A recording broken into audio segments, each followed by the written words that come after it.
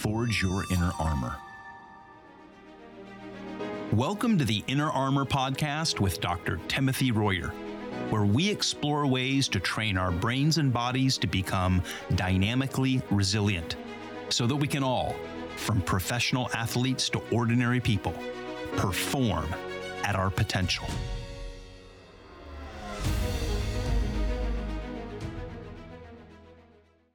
Well, welcome to the Inner Armor Podcast. I'm here with Dr. Royer. And Doc, welcome. Hey, it's good to have you back from Israel, Greg. How about that? That was awesome. It was pretty fantastic. Yeah, what a great experience, and it's always a great experience going there. So much to see, so enriching and life enriching and everything else. I mean, I could talk for a long time about it. I did on another podcast last week. But you've been off the grid as well, Doc, a little bit lately.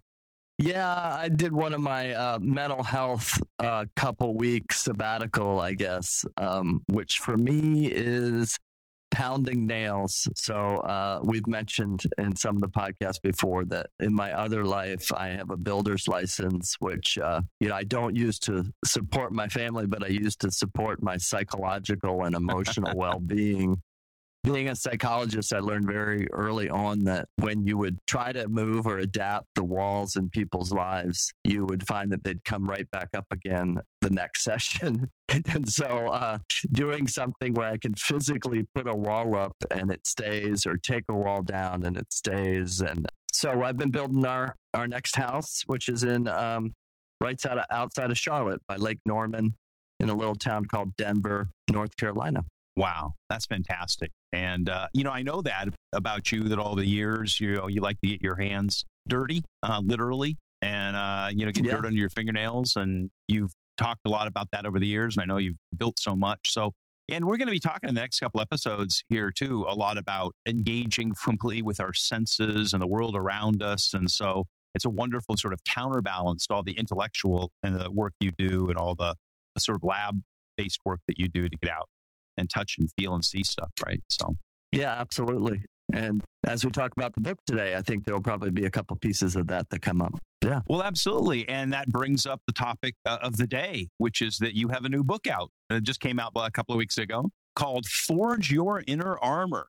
Strengthen your brain-body connections to perform at your potential. And it's available in print, Kindle ebook, and audiobook. You can find it on Amazon. So tell us about the book, Doc.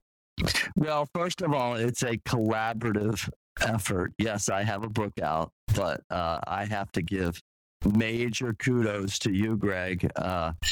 You are the writing talent behind all of this. And while I have different ideas and have spent many years doing this clinically, man, you've put pen to paper and just done such a phenomenal job of just taking what you and I have discussed for almost a decade now and really consolidating it into something that somebody can digest pretty quickly and easily. And that was one of our main goals. Was we don't need to talk about volumes and volumes of neuroscience. Everybody's got Google, that kind of stuff. But let's take the real important issues, summarize it, get it into the hands of people so that they can really do some things to better their lives and those around them. Yeah. Well, it's always, it's such a great thing to work with you, Doc, because you've got such clear concepts. And, when we first met, I was struck by how cogent and pointed your ideas were. And, in a field that can be kind of diffuse and complex, you had some very, very strong principles, some real clear goals, ways that you sort of tied things together. And it's just a real joy to sort of, take all that in and be able to sort of summarize that for people. Yeah, I think some of that over the years has been my own sense of trying to bring some organization or boundaries around all that exists theoretically in psychology and those kind of things. And many of the things that, I spend my time on, which is a lot of data and input, real time input of the brain and body. I didn't really learn all that in graduate school. That isn't what we were taught, which is kind of sad. The only thing that really I think started me on that journey was all the neuropsych testing that I really specialized in, and learning those kind of data points about people, how to assess memory functioning, cognitive functioning. And, I really kind of gravitated toward those data-driven things. And it was out of that I started to look more and more at the science and the technology. That really is what this book is about. This isn't, all kinds of theoretical, tell yourself this and that, and you'll feel this way. This is hard data interfaced with what you're feeling and experiencing. And that brings some sense to my world. And so I find that when I communicate that to people, that they really gravitate towards that they here's something I can finally understand. So it's not just for them, but it's for me too, to kind of put some sense to all of it. Right. Well, let's just give people a little bit of context here. So it's a short book. You and I have been, again, working together for more than a decade, and we've talked a lot about publishing. I used to work in publishing, and it's interesting because publishing has these guidelines. Nonfiction books of this category should be about this many words. In publishing, you don't count pages, you count words. And, fiction books should be of this category, this genre, so long and whatnot. And it was real common in the early 2000s, late 90s, let's say mid 90s, for a sort of nonfiction book in this category or this genre, kind of a neuroscience performance type book, to be 90,000 words or something like that, 80,000 words. So it'd be like a 300-page book.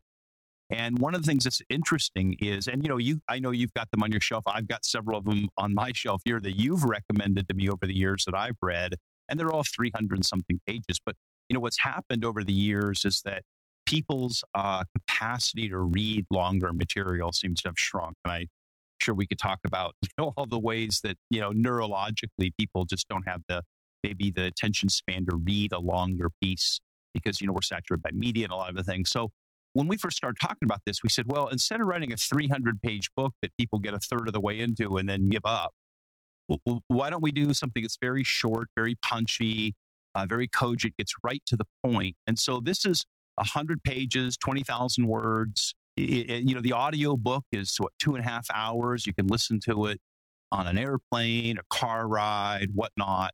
And we felt that it would be better to do more sort of short pieces than few long pieces.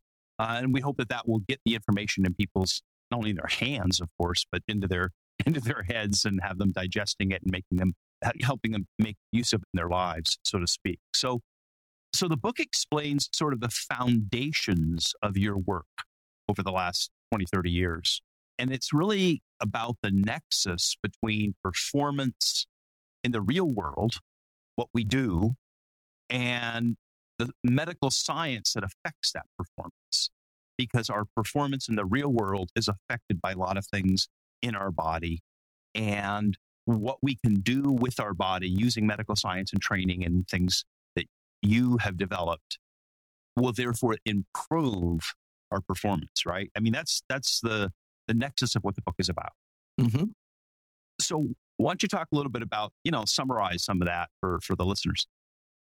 Yeah, I think performance is something that we can measure many times in sports or the workplace.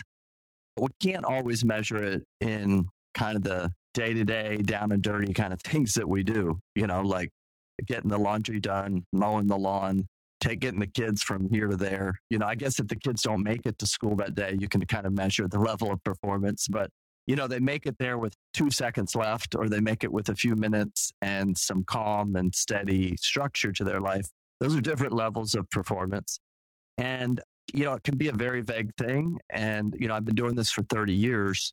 And coming out of graduate school, I realized, wow, this is a very hard thing to actually measure if you're just doing subjective things. Here's a good example. I did a lot of different lectures on sleep, and hopefully you guys out there have listened to the sleep lectures, but to audiences. And I can remember this one time I was asking some people at a lecture. It was a couple day long. So I started the lecture by saying, hey, let's rate your sleep. So I had two individuals say 1 to 10, what would you say your sleep is? And both individuals said 8 or 9 out of 10. Great sleep. I'm like, that's interesting. And I could tell one person was, just barely hanging on. They've been nodding off during the lecture. Now that could be me. I don't know. But I was like, really, 8 to 9 out of 10. So we do sleep studies, mobile sleep studies, where we literally look at architecture in the brain, and we can quantitatively see where you fall developmentally to your age with your quality of sleep across multiple variables. Not like a Fitbit. This is like real live sleep architecture, polysomnograph. So the next day I got their results back, and one of the guys who was 8 or 9 said he was 8 or 9 out of 10 was truly that. His sleep architecture was spot on. Beautiful, great amount of REM, deep sleep, very few awakenings, got to sleep in the right amount of time. The next guy was one of the worst sleep studies I've ever seen. I mean, it was just awful. There's a red marker that's used for awakenings, and you should only see a couple little slices of that. This whole graph was completely red. And from his vantage point, because he didn't have a reference, that felt normal, right? And he's like, I'm 8 or 9 out of 10. And the other guy's 8 or 9 out of 10, but they're not 8 or 9 out of 10 because they're not being measured objectively. And that is kind of in a nutshell. Let's expand that out. All kinds of variables in our life. There's ways to measure these things when it comes to performance in relation to our autonomic nervous system, our brain, our body, our heart, our hormones. And this book is really encouraging people to start to look at some of these objective things out there, looking at our nervous system and measuring it in relation to performance, and not just subjectively, I'm doing pretty good. Well, you're doing pretty good compared to what? Yesterday? The last 2 months? What is your reference point? And giving some absolute, not relative, absolute values to people that they can truly measure how well they're functioning. Doc, I know your story, know your background, and that your kind of career vision, life vision has been to help people improve themselves. And so all of your motives in your work and your medical work and your practice and the companies you've built, whatnot, are all about trying to help people figure out how to be the best versions of themselves and to maximize themselves, like you say, not just in a subjective way, but in an objective, measurable way. And that kind of leads to sort of the story of this book. And I know there's a little bit of a story behind how it came to be written, and that kind of ties into your background. You want to share that a little bit? Sure. So I used to be co-owners of a company called NeuroCore, and it's a great experience. My business partners and I were together for 13 years. And about 10 years ago, we decided as a company to write a book. And that's actually when you and I met, Greg. And it was great. Somebody during a board meeting, because we did a lot of work and I continue to do through Royer Neuroscience and Inner Armor, a ton of work with ADHD. I mean, I would say that's one of that and anxiety disorders are my two biggest clinical things that I would say that I have a lot of expertise in. But we were literally seeing thousands of individuals with ADHD. And because I'd done so much work in that space, we wanted to write a book about kind of the epidemic of the increase of the diagnosis of ADHD, the misdiagnosis of it, and the mismanagement of it through multiple medicines that many times aren't even addressing the right thing. So somebody at a board meeting said, because I was talking about the brainwave activity that these medicines, if impact one way positively, but negatively take their creativity out. And this person came up with this great title. They said, we're burning out Rembrandt. And I'm like, wow, isn't that true? Aren't we doing that? In order to keep kids in their seats, because somebody wants them to act a certain way, we're taking away all their creative brainwaves with these stimulants, and we're getting rid of Rembrandt. So Greg, you and I, oh man, how long was that we worked on? That was like, I think we met like almost 13 years ago because we worked on the book for over 2 years. Yeah. It was like 2010, 2011, we met. And I remember how interesting it was because in my first meeting with you, you turned the world upside down for me in terms of understanding this issue because you laid out this issue about ADHD. And I remember at the time, and I think we want to come back to this point in a minute, but ADHD was the big new thing, right? So yeah, it was in the news every day. It was, the talking points every day. Like that was the hot, disease. And so, I'd known people with it. I thought I'd known people with it, heard about it, surrounded like everybody else at the time, like ADHD, everybody's got ADHD, kids have ADHD, adults have ADHD, blah, blah, blah. And I met you and we started talking about doing this book. And in the first meeting, like in the first hour, you laid out sort of your understanding of attention hyperactivity disorder, right? Attention deficit hyperactivity disorder, ADHD. And you turned my whole understanding of that upside down. Mm-hmm. And I was like, whoa, wait a minute. It was like, somebody just like flipped the script. And from that point on, I was so intrigued. And then you and I spent about 2 years, delving into this and, you sharing stuff with me. We met a lot of people, talked to a lot of people, and then we started, writing drafts or whatnot. And it was an incredible experience for me because it was kind of the gateway for me into your ideas and a whole different understanding of how our bodies and our brains work. And so we ended up writing that manuscript together. Yeah, it was hours and hours, and I was like, man, how much more can I talk to Greg? I talked to you more that 2 years than my entire family together.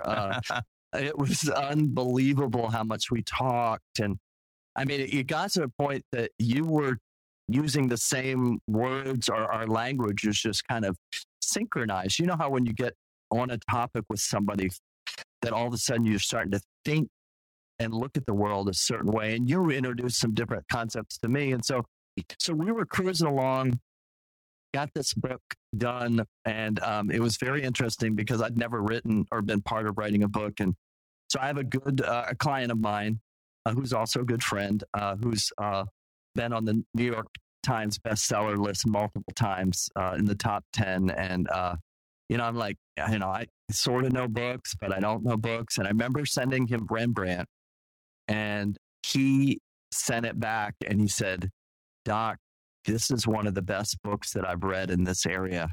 You really have something here. And it was super exciting. Like, oh my gosh, we really do. Well, the other side of the story was the company started to take a different turn and they didn't want to publish the book. They wanted to do something different, which was fine. We had leadership that wanted to do that. And it was kind of sitting there and I'm like, man, I really want to get this thing published. And then go ahead, Greg. Well, I was just going to say, it was another thing going on at the same time, because I remember that we got the manuscript done and there was an agent that was shopping it to the big 5 publishers in New York. And I remember there was a conversation with Random House and Simon & Schuster, and, like they had all this interest in it. But then what happened, and having worked in publishing myself in the past, is when you have a topic that's a hot topic, then, right, like everybody starts producing books on that topic. Yeah. And publishers start commissioning books on it, right? Because it's just a marketplace thing, right? This is a hot in market segment right now. Let's like push product into it. And what we got back was, well, now there's a flood of books about attention deficit hyperactivity disorder. Yeah. And, the publishers are putting out, 2 new books about ADHD every week. Bam, bam, bam, bam. And by the time we got the manuscript to them, they were like, well, yeah, but, we've already published 10 this month, year on the topic. And so it was a little interesting because your approach to the subject was very different than all of those other books were flooding the market. And I felt really frustrated because I was like, well, yeah, I know you guys are spamming out all of these books on the topic, but I don't want to say they were all wrong. They were all taking sort of a conventional approach. And you had a very unique perspective on this and unique data and unique information. But the marketplace was like, well, yeah, we're going a different direction. Yeah, I'll say it for you. Most of them were all wrong. Yeah, they were all wrong. I can say that clinically, data-wise, all kinds of stuff. So the book kind of got shelved, and well, and then was one last thing on that, Yeah. right? Because, and I know we may come back to this at either this episode or some future episodes, I think that we have planned, is because diseases go through these like popularity cycles. I hate to say that, right? But you and I have talked about that, you know, in the 80s, there were certain things that were like the hot new disease, and the 90s and the early 2000s. And then all of a sudden, like, you don't hear about ADHD anymore. Right. I mean, I'm not saying you don't hear about it at all or it's not out there, but it was like you couldn't turn on a TV, you couldn't open a magazine, you couldn't do whatever without ADHD. This was like 12 years ago. And now, when was the last time you saw a story about it? So then the disease became sort of not popular or hot anymore. And now nobody's putting books out about it because it's in the rear view mirror, and we've moved on to some hot new diseases. Yes, exactly. And they cycle through. And this is a great, that'd be great content for a podcast, because I mean, I've seen it over the 30 years, you know, multiple personality disorder, juvenile bipolar disorder, which nobody ever heard of that before, ADHD. I mean, the list just goes on, and how it comes on, and it's hot, you know, Asperger's, everybody's got this, you know, and it's like that, this book, if you really read this book, you're going to find out that those are all downstream. Those are downstream behaviors.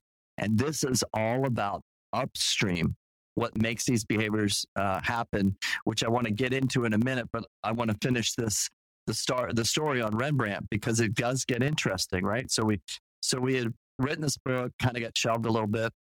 And then 4 years ago, January 2019, I got completely blindsided and lost my company, where I wasn't expecting something to happen. And I'm going to say, of the different events that happened in my life and my family's life, it was top 2 or 3 most disruptive experiences of my life. Losing my company that I'd worked on for many, many years. And that happens in business. Things like that happen. But I didn't know if I was ever going to bounce back from that. And it's been amazing to see what's happened the last 4 years. It's been incredible, the growth of Royer Neuroscience and Inner Armor. And I look in the rearview mirror now, I'm like, wow, that was the best thing that ever happened to me. But it sure wasn't pleasant with all the lawyers and all that stuff going on. But one of the things I asked for, like as I was unexpectedly going out the door with my box of things that I owned from the company, was, hey, can I have Rembrandt? Because it's been sitting in a shelf in the back of a cabinet someplace. And can I just take that with me? Because I think I could repurpose this. And the lawyers did not let that happen. So Rembrandt was gone. And I remember one of the things I really regretted over those, you know, next couple of years was, man, I sure wish I had that book, because there's so many good things and principles in it. But I couldn't do anything with it. So all that long story to say, this last fall, I don't know what happened. It was just kind of one of those things. Usually after I rest for a few days, all of a sudden I come up with an idea. But I woke up one morning, and you and I hadn't talked in a few years. And I woke up in the morning and said, who needs Rembrandt? I got Greg. I said, you know, why am I so obsessed about getting this manuscript when the guy who knows everything about this, knows everything about the neuroscience behind, he's a phone call away. And I remember going through my contact list, where's Greg? Where's Greg? And I called Greg, and we were down here in Florida, and you're still up in Michigan. And I said, Greg, how you doing? And he's like, Royer, what are you doing? And I said, I said, hey, we got to have lunch. And I can remember, was it, I guess sometime in September, maybe? It was October. Was that? But it was interesting because you called me the week of my daughter's wedding. She got married on October 22, and you called me like right at the beginning of wedding week, which I know you're going through this next week. And so it was like I was in the same space then that you are right now. And it was like, what? That's this call from, Tim Royer. And I'm like, what? And so, so I said, well, wait till after the wedding. So we met for lunch out at Lake Michigan the week after the wedding. And, and I remember we walked up. I just pulled in and I was like, what's going to happen here? Right.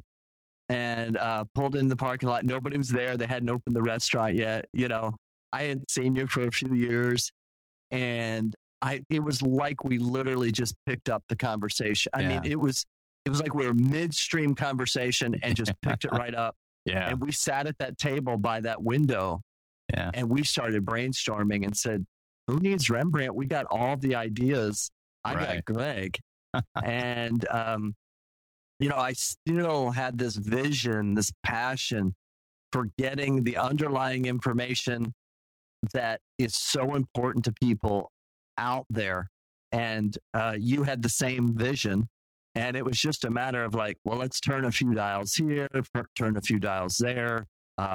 We had started Inner Armor, which is really a culmination of many, many years in clinical experience, which I think is way better than other things that we were doing in the past. And it was like, this needs to be about forging your inner armor. Yeah. And man, you took off. And it was amazing to see you kind of crank out this book with me just over a few months. So it was really cool how something that was kind of negative, like, wow, all this work, and I think we can get hung up in that, right? Sometimes is like this maybe thing doesn't happen in our lives the way that we think it should, or this one maybe advancement in our job or this one thing that we're kind of set our sights on. And we don't realize that like really what's been part of that is the developing of the relationships along the way, the skills along the way, the mindset that, well, let's just pivot that. And it may not be that specific prize, but you still end up with something that's way more sometimes than what you ever thought the prize was going to be. And that's what I think we've got here with Forge Your Inner Armors is way bigger than Rembrandt, which was very specific on the ADHD topic. This is really applicable to every single person on this planet. This book is. Yeah, because, that was the thing, like I said, 13 years ago or whatever it was, when you and I first met in that first conversation, and you sort of turned my understanding of the ADHD thing upside down, because what you started talking about is the autonomic nervous system and the brain and all these kinds of things, how it works. And then how, as you said earlier in the conversation, how what happens is these neurological conditions manifest themselves downstream in certain behaviors. And then the behaviors get labeled. And then we address the behaviors. And how a lot of the psychological world or psychology and psychiatry, I remember at the time, there's the DSM is the giant manual of psychological or psychiatric disorders. And I remember learning from you a dozen years ago that in reality, a lot of that's just descriptive. Yes. So if I have if my left hand shakes, then I say, well, what's wrong? Why does my left hand shake all the time? They go, well, on page 600, you have shaky left hand syndrome. Well, that doesn't tell me anything, right? That's just a description of the behavior, right? Yeah, but that's shaky left hand. I want to know why my left hand shakes. And what revolutionized my thinking for you is that, like you say, you went upstream on this stuff. And we say, well, if we start understanding what's going on inside the brain and the nervous system and how those interact with the other systems of the body, then all of these behavioral things are simply sort of the external symptomatic expressions of that.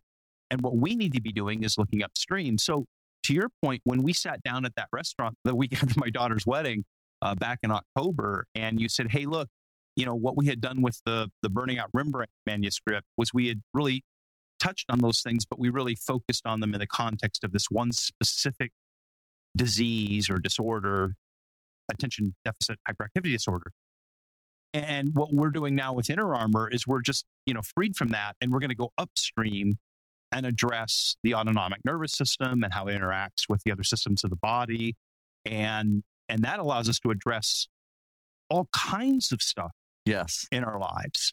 And I remember sitting at that restaurant getting so excited about that, going, yes, I'm really excited. I'm really in on this, because I can see, and in the intervening years, I'd seen in my own life and the lives of the people around me, how much of what affects the way that we live, the way that we perform, whether that's in our jobs or our just day-to-day lives or whatever, how much of that is driven by what's going on inside our bodies and what's going on inside in a scientific medical way. And that this has the potential to really help people, genuinely help people improve their lives by addressing those underlying causes. Absolutely. For the people out there that really, if you look at it and you feel like, man, this medicine really hasn't addressed the underlying thing that's going on, or this distraction I'm doing isn't really addressing the underlying thing. This book is about how to get at the root of this. So I've always said for the last 15, 20 years when I'm lecturing is, let's stop looking at behaviors and let's look at the brain, right? Yeah. So there's 8 million children and adolescents diagnosed with ADHD. There's 10 million adults here in the United States, at least, diagnosed with ADHD. There's 48 million people in the United States diagnosed with anxiety disorders. And I'm going to tell you that it's a small fraction, less than 1% probably, that somebody's actually looked at their brain. We're talking about brain-based problems. Okay. If I go into the doctor and I've got something's wrong with my heart, right? And he says, oh, you have heart racing problem. Great. I'm like, are you going to look at my heart? Are you going to get an echo? Are you going to check my pulse? Are you going to, my blood pressure? Of course he's going to do all those things, right? But we are still diagnosing these same disorders that are neurological brain-based disorders off of behaviors like we did 50, 60, 70 years ago. Nobody's using available technology to actually image the brain. Look at I can see in a brain, and we talk about this in the book, which is really cool. We can look at the brain frequencies, the electrical current that drives these different behaviors, and get upstream and not put a Band-Aid on these by just like changing the chemical activity randomly, like throwing darts at a dartboard. Well, how's Johnny doing? Is he doing better this month? Oh, he's not. Let's up his medicine. What is that? That's not science. That's a joke, right? We need to look at hey, I'm looking at Johnny's brain, and yeah, I see this is going on that you're reporting to me, but his brain is getting better. So let's give it more time. Or maybe we can reduce this toxic chemical to his brain and make it much more that he's learning to focus versus chemically altering his focus. The same with anxiety, depression, even physical things like blood pressure. Last person with high blood pressure that got put on a medicine, how many of you had your doctor said, hey, let's look at what's going on in your brain that could be driving your high blood pressure? Yeah, and we talk about that in the book. We talk about how these things are all connected to the systems of your body, and that there are these internal protocols that are sort of hardwired into your autonomic nervous system, the HPA axis, and what's going on in the lower portions of your brain down through these different nervous systems of their body, how those are connected to different organs and hormonal systems, so that things that trigger produce all of this cascade of symptoms. And, one of the things that I know you've talked a lot about is, that game that you play in a carnival, whack-a-mole. Yeah.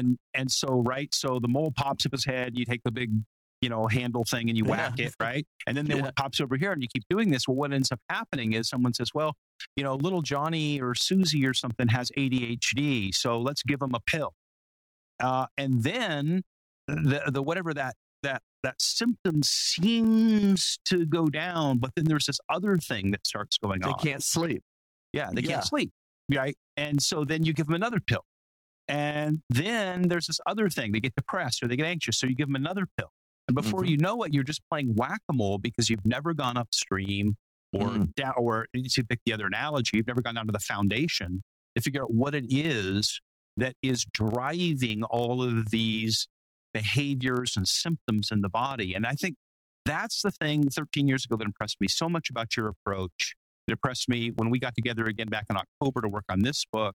And it's why I'm so excited about being a part of this company and this organization with you, because I really believe that we are helping people to improve not just to lower their golf score or win a Super Bowl, which you do. Yes. Right. But really help people become better human beings and to live more full, complete, thriving lives. And so anyway, what we tried to do in this first book was lay out the sort of medical scientific principles behind this. Because all this sounds a little like, woo, maybe new agey or wellnessy, like, oh, the secret things in your body. But it's not. It's actual documentable medical science about how your brain and your nervous system operates, how it interacts with other systems of your body. So in this very short book, kind of a plug for the book, right, in 100 pages, 2.5 hours on the audiobook if you want to read it that way, 10-minute chapters, we really walk through the systems of the body and how those systems work, the kinds of reflex responses that take place in your body, and how those can be understood and measured and how they can be addressed. So I think it's pretty exciting. Yeah, absolutely. I mean, it's a window into things that nobody's ever talked to you about. Like, go into your doctor and say, hey, what's the exit strategy for my child's ADHD meds? What's the exit strategy for my Xanax, for my panic attacks? What's the exit strategy for my sleep problem? Will you keep taking this the rest of your life? Really? But what lies behind all of this is the brain and the body are the most amazing things that have ever been created in the entire universe. And yes, we can chemically alter things, but the power that exists in the brain and the body to actually heal itself, the best medicine for the brain is itself. And you're going to learn about the technologies that are right at your fingertips that you could look at your brain. I mean, we can literally send these things to your house and you can hook them up to your brain and we can see what's going on, what's driving these things upstream. It's literally amazing. And you don't have to stop playing a dart game with your brain or your kid's brain and say, well, I think this is working. And who knows what the long-term side effects of disrupting the sleep or doing all these other things is going to be. Absolutely. So real quick, the book, we address the hidden involuntary systems in your body, the autonomic nervous system and others. We talk about how we have to align those systems in order to improve precision and power and focus in your performance. We talk about the book about stress and cumulative stress and stress loading. And we'll do a whole episode or two about that. We talk about measuring and monitoring the brain using, modern technologies and how neurofeedback training can help us find a new normal. So anyway, go to Amazon. It's Forge Your Inner Armor. Strengthen Your Brain-Body Connections to Perform at Your Potential by Dr. Timothy Royer. It's available in print, Kindle ebook, and audio formats. And Doc, if somebody is excited about everything that you're talking about, what's the next steps that they can take with Inner Armor or Royer Neuroscience?